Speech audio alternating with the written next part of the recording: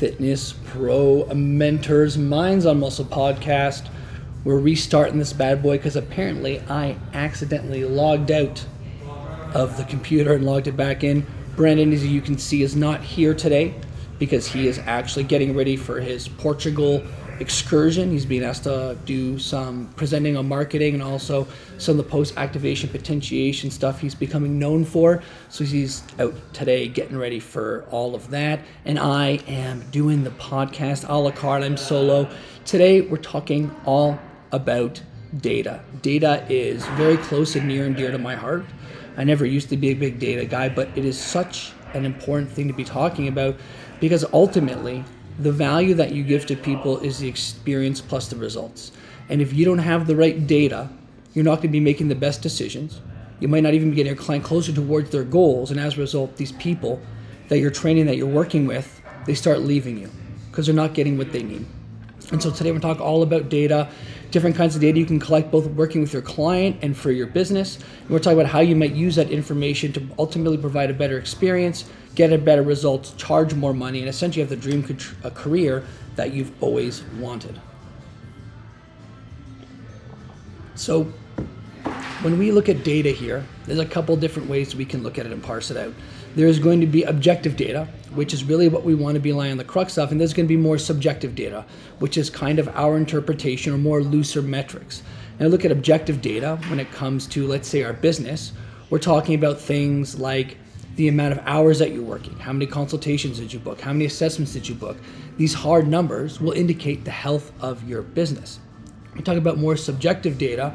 We're looking at more like our interpretation. How do I feel my business is going? Do I think this is working the way I want it to? How am I taking a look and seeing and feeling out my business? So when it comes to this data collection process here, and we're thinking about our business end of things, I really want to encourage everybody to do one thing if they're not already doing that.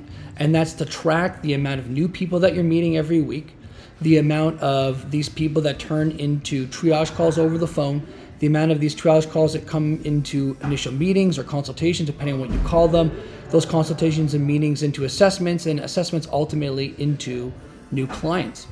And the reason we want this data is because we can see, based on these numbers, where we're converting very, very well, or where we might need to be working to improve our business. If I can see that of the limited number of people that come in to see me for consultations, they end up becoming new clients, that's fantastic. I know that my sales is great and I'm doing a really good job figuring out what they need and show them how I can solve that problem. However, if I'm not getting a lot of new people in there, there's probably a big issue with my marketing. I might not be being seen by enough people, so I need to work on that. So this objective data in terms of hours that you're working, consultations, all that kind of stuff, is pretty important for the health of your business. Likewise, and really what I want the crux of this conversation to be about, is data and how we look at it and use it when we work with our clients. Now, ultimately, when it comes to working with our people, the reason they're going to stick around is because the experience and the results that they're getting outweigh the amount of money they're putting into the process. If they are getting amazing results, but their experience is terrible, they're out. If they really love the experience, but they're not getting results, they're gone. We'd have both things to make sure that our business is a high quality business and has lots of life to it, meaning we're booked full and we start raising our rates.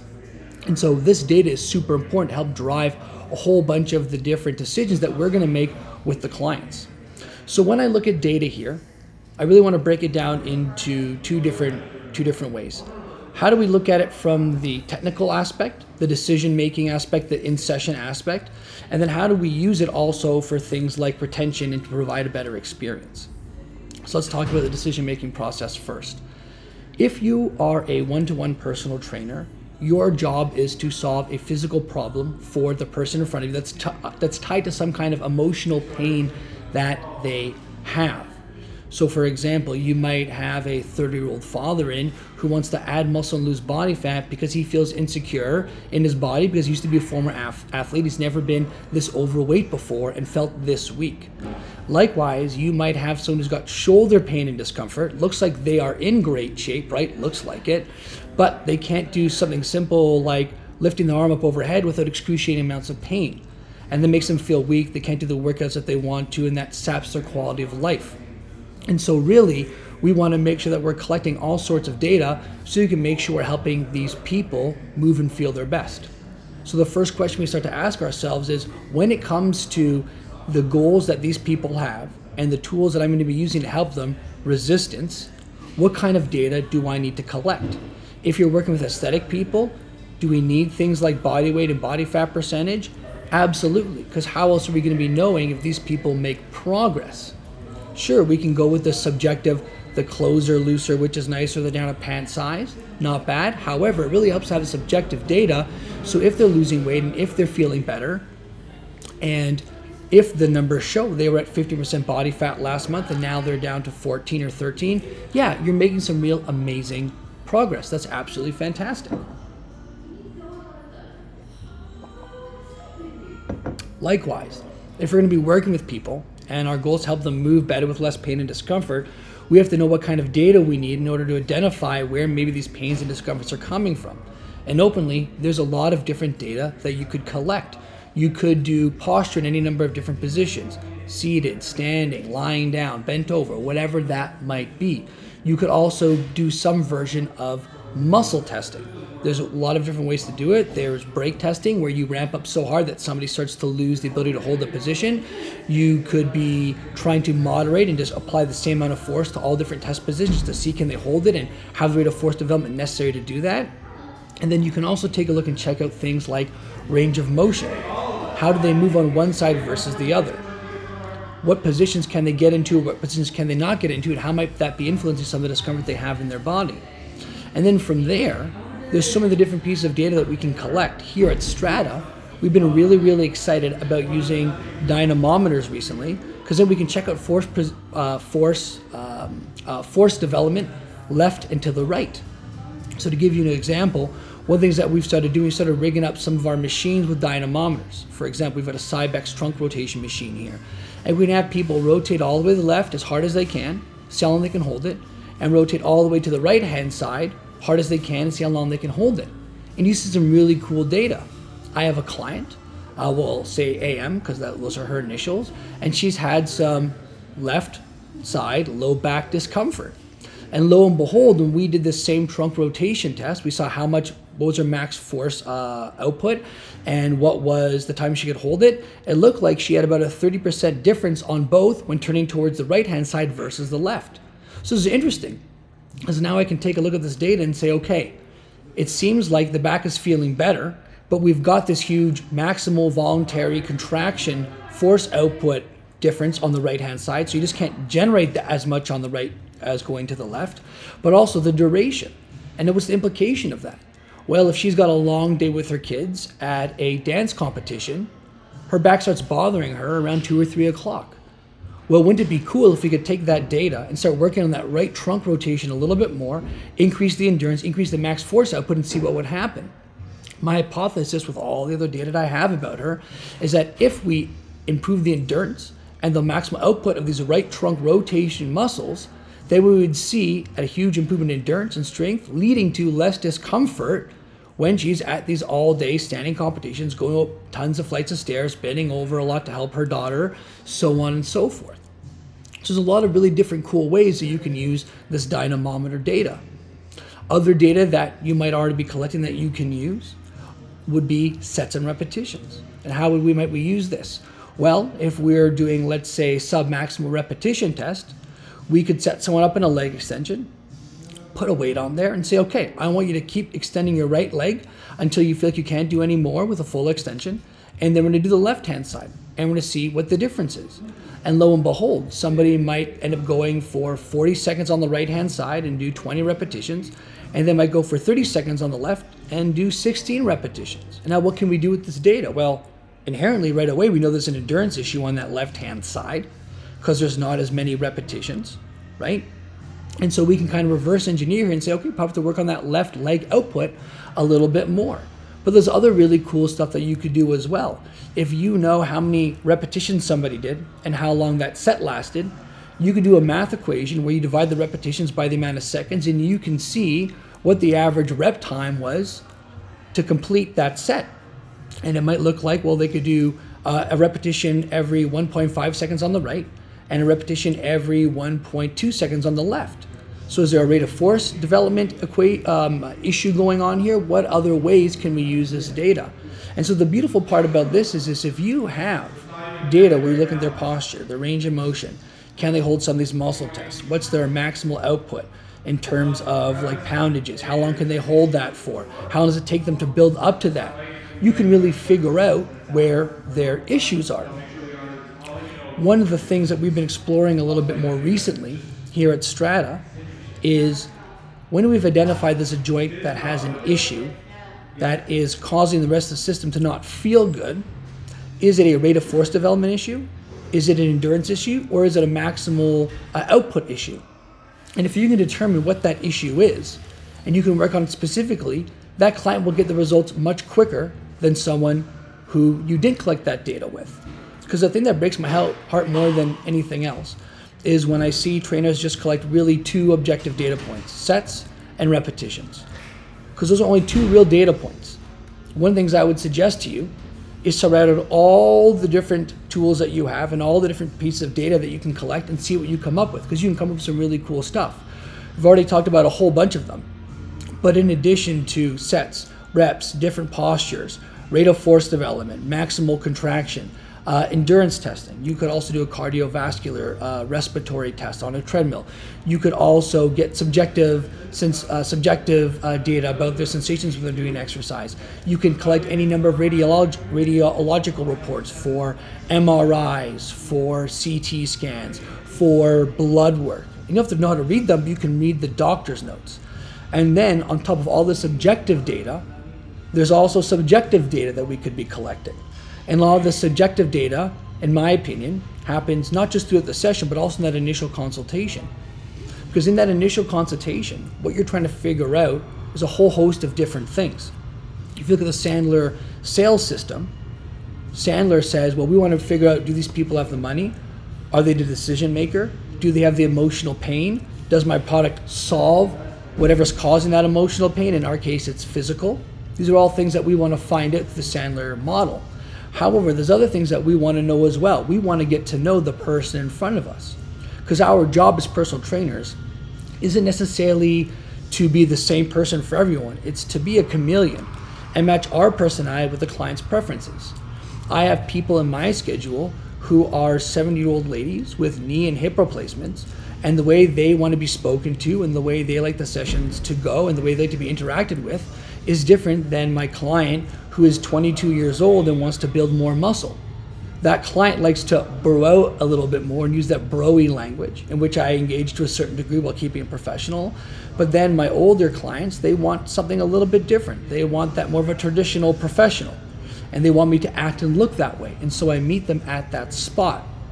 But we wouldn't know these things unless we spoke to them and we collected some of that subjective data during the consultation process.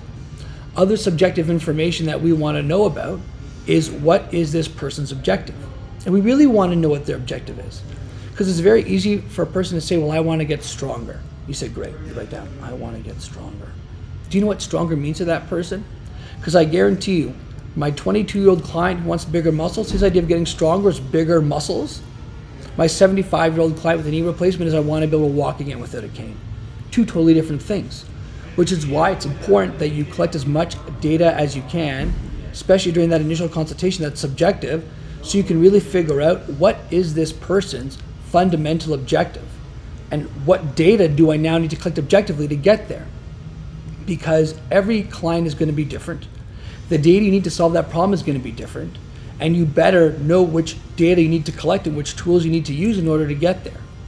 Because if you don't, it comes back to not providing the experience that they want, or not having the right data to make the best decisions, which means suboptimal sessions, which means you can't charge as much, you can't help as many people, which means they don't get what they want and you don't get what you want, and then the professional relationship ends.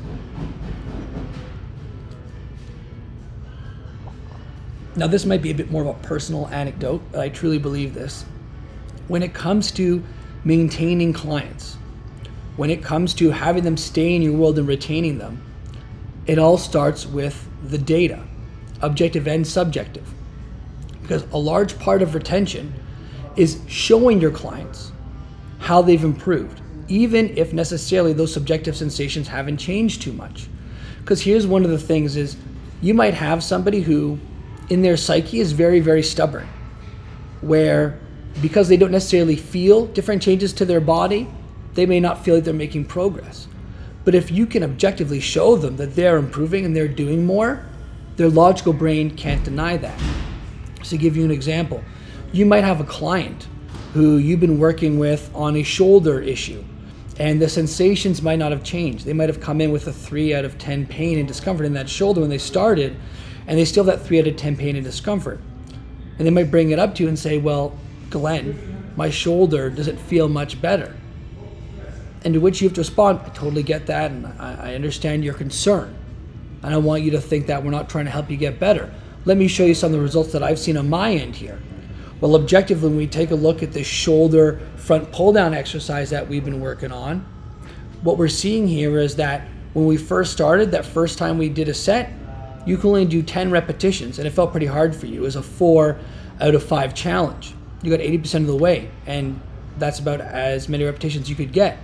Well, now 4 weeks later, we've upped the rate 10 pounds, and you're seeing at a 4 out of 5 challenge, you get to 15 repetitions. So by my math, that's about a 20% increase in strength and endurance. That's pretty cool.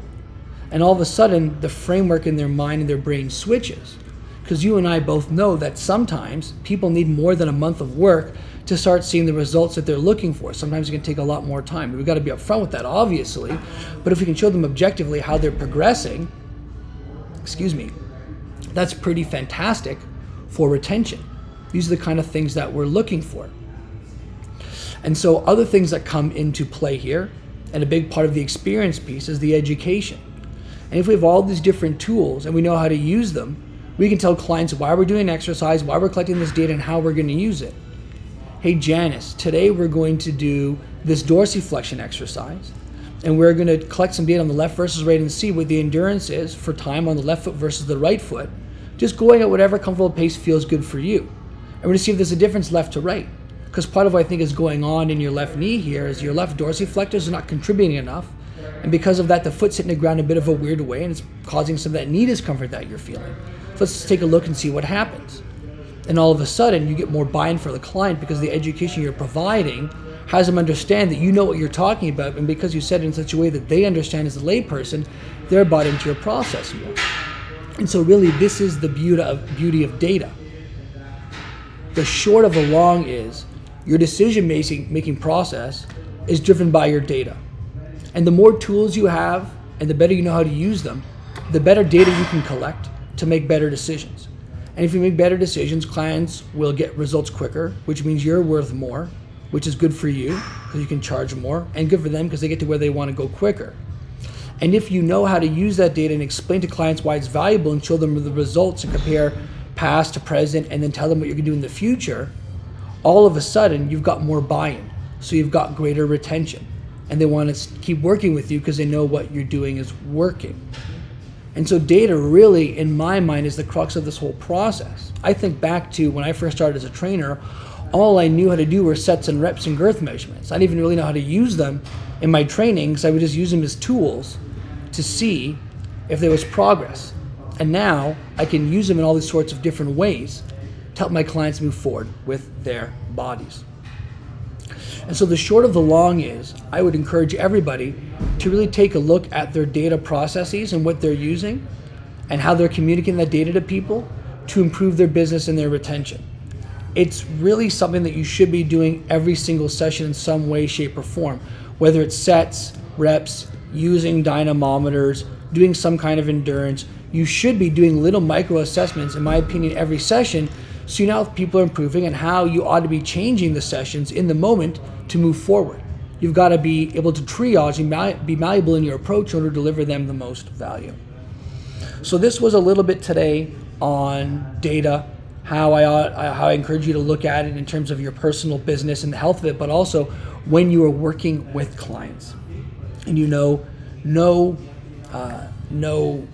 podcast would be complete without the pick of the week. So I think we might have done this one a long time ago, but my pick of the week is going to be Bluetooth microphones. I've got one right here from DJI. You can't see it, but that's what it says on there. And what I'm actually doing for my own content and whatnot, because I think some of this stuff is valuable for clients to hear as well. I'm going to share it on my social medias. I've actually got this, as you can see. You can see little bars going up and down here. I've actually got this tied to my iPhone, and I'm actually recording it through my Bluetooth mic onto my iPhone so that I can go through later on. Put that back down there. So I can go through this video later on and edit it and chop it up for social media content, because I want clients to understand the value of the data and why it's so important as a part of the process to help with my buy-in, and also so that when future clients look at our social media posts, they can see how intensely data-driven we are to help them feel better sooner than anyone else in our little town. So it's great for content creation. This DJI mic is probably the highest end you can get. This little unit was $450 Canadian. There's ones you can get for $50 Canadian on Amazon. I'm sure the quality isn't as good. This system here comes with 2 microphones, as you can see, as well as a USB-C clip on there, so you can hook it up to Android stuff as well. Huge recommendation of this product if you've got the money for high-end system. If not, Holly & Mark's got one for $220 Canadian, which is probably like $180, $190 American. And then, like I said, you can probably get other ones off Amazon for $30, $40 if you just want to dip your toes in the water. And even if it doesn't work, you can always return it. So everybody, this has been another episode of the Minds on Muscle show, part of the FPM network. My name is Glenn, and I'm taking over this week for Brad, who's getting ready to do his presentation in Portugal. Hope you enjoyed this show. Please follow us on Spotify or iTunes, wherever you listen to your podcast. You can find us, and I will see y'all next week. You have to excuse me because I'm not really sure how to change the video thing here. Maybe this one? I don't know. We got it though, everyone. Have a great day.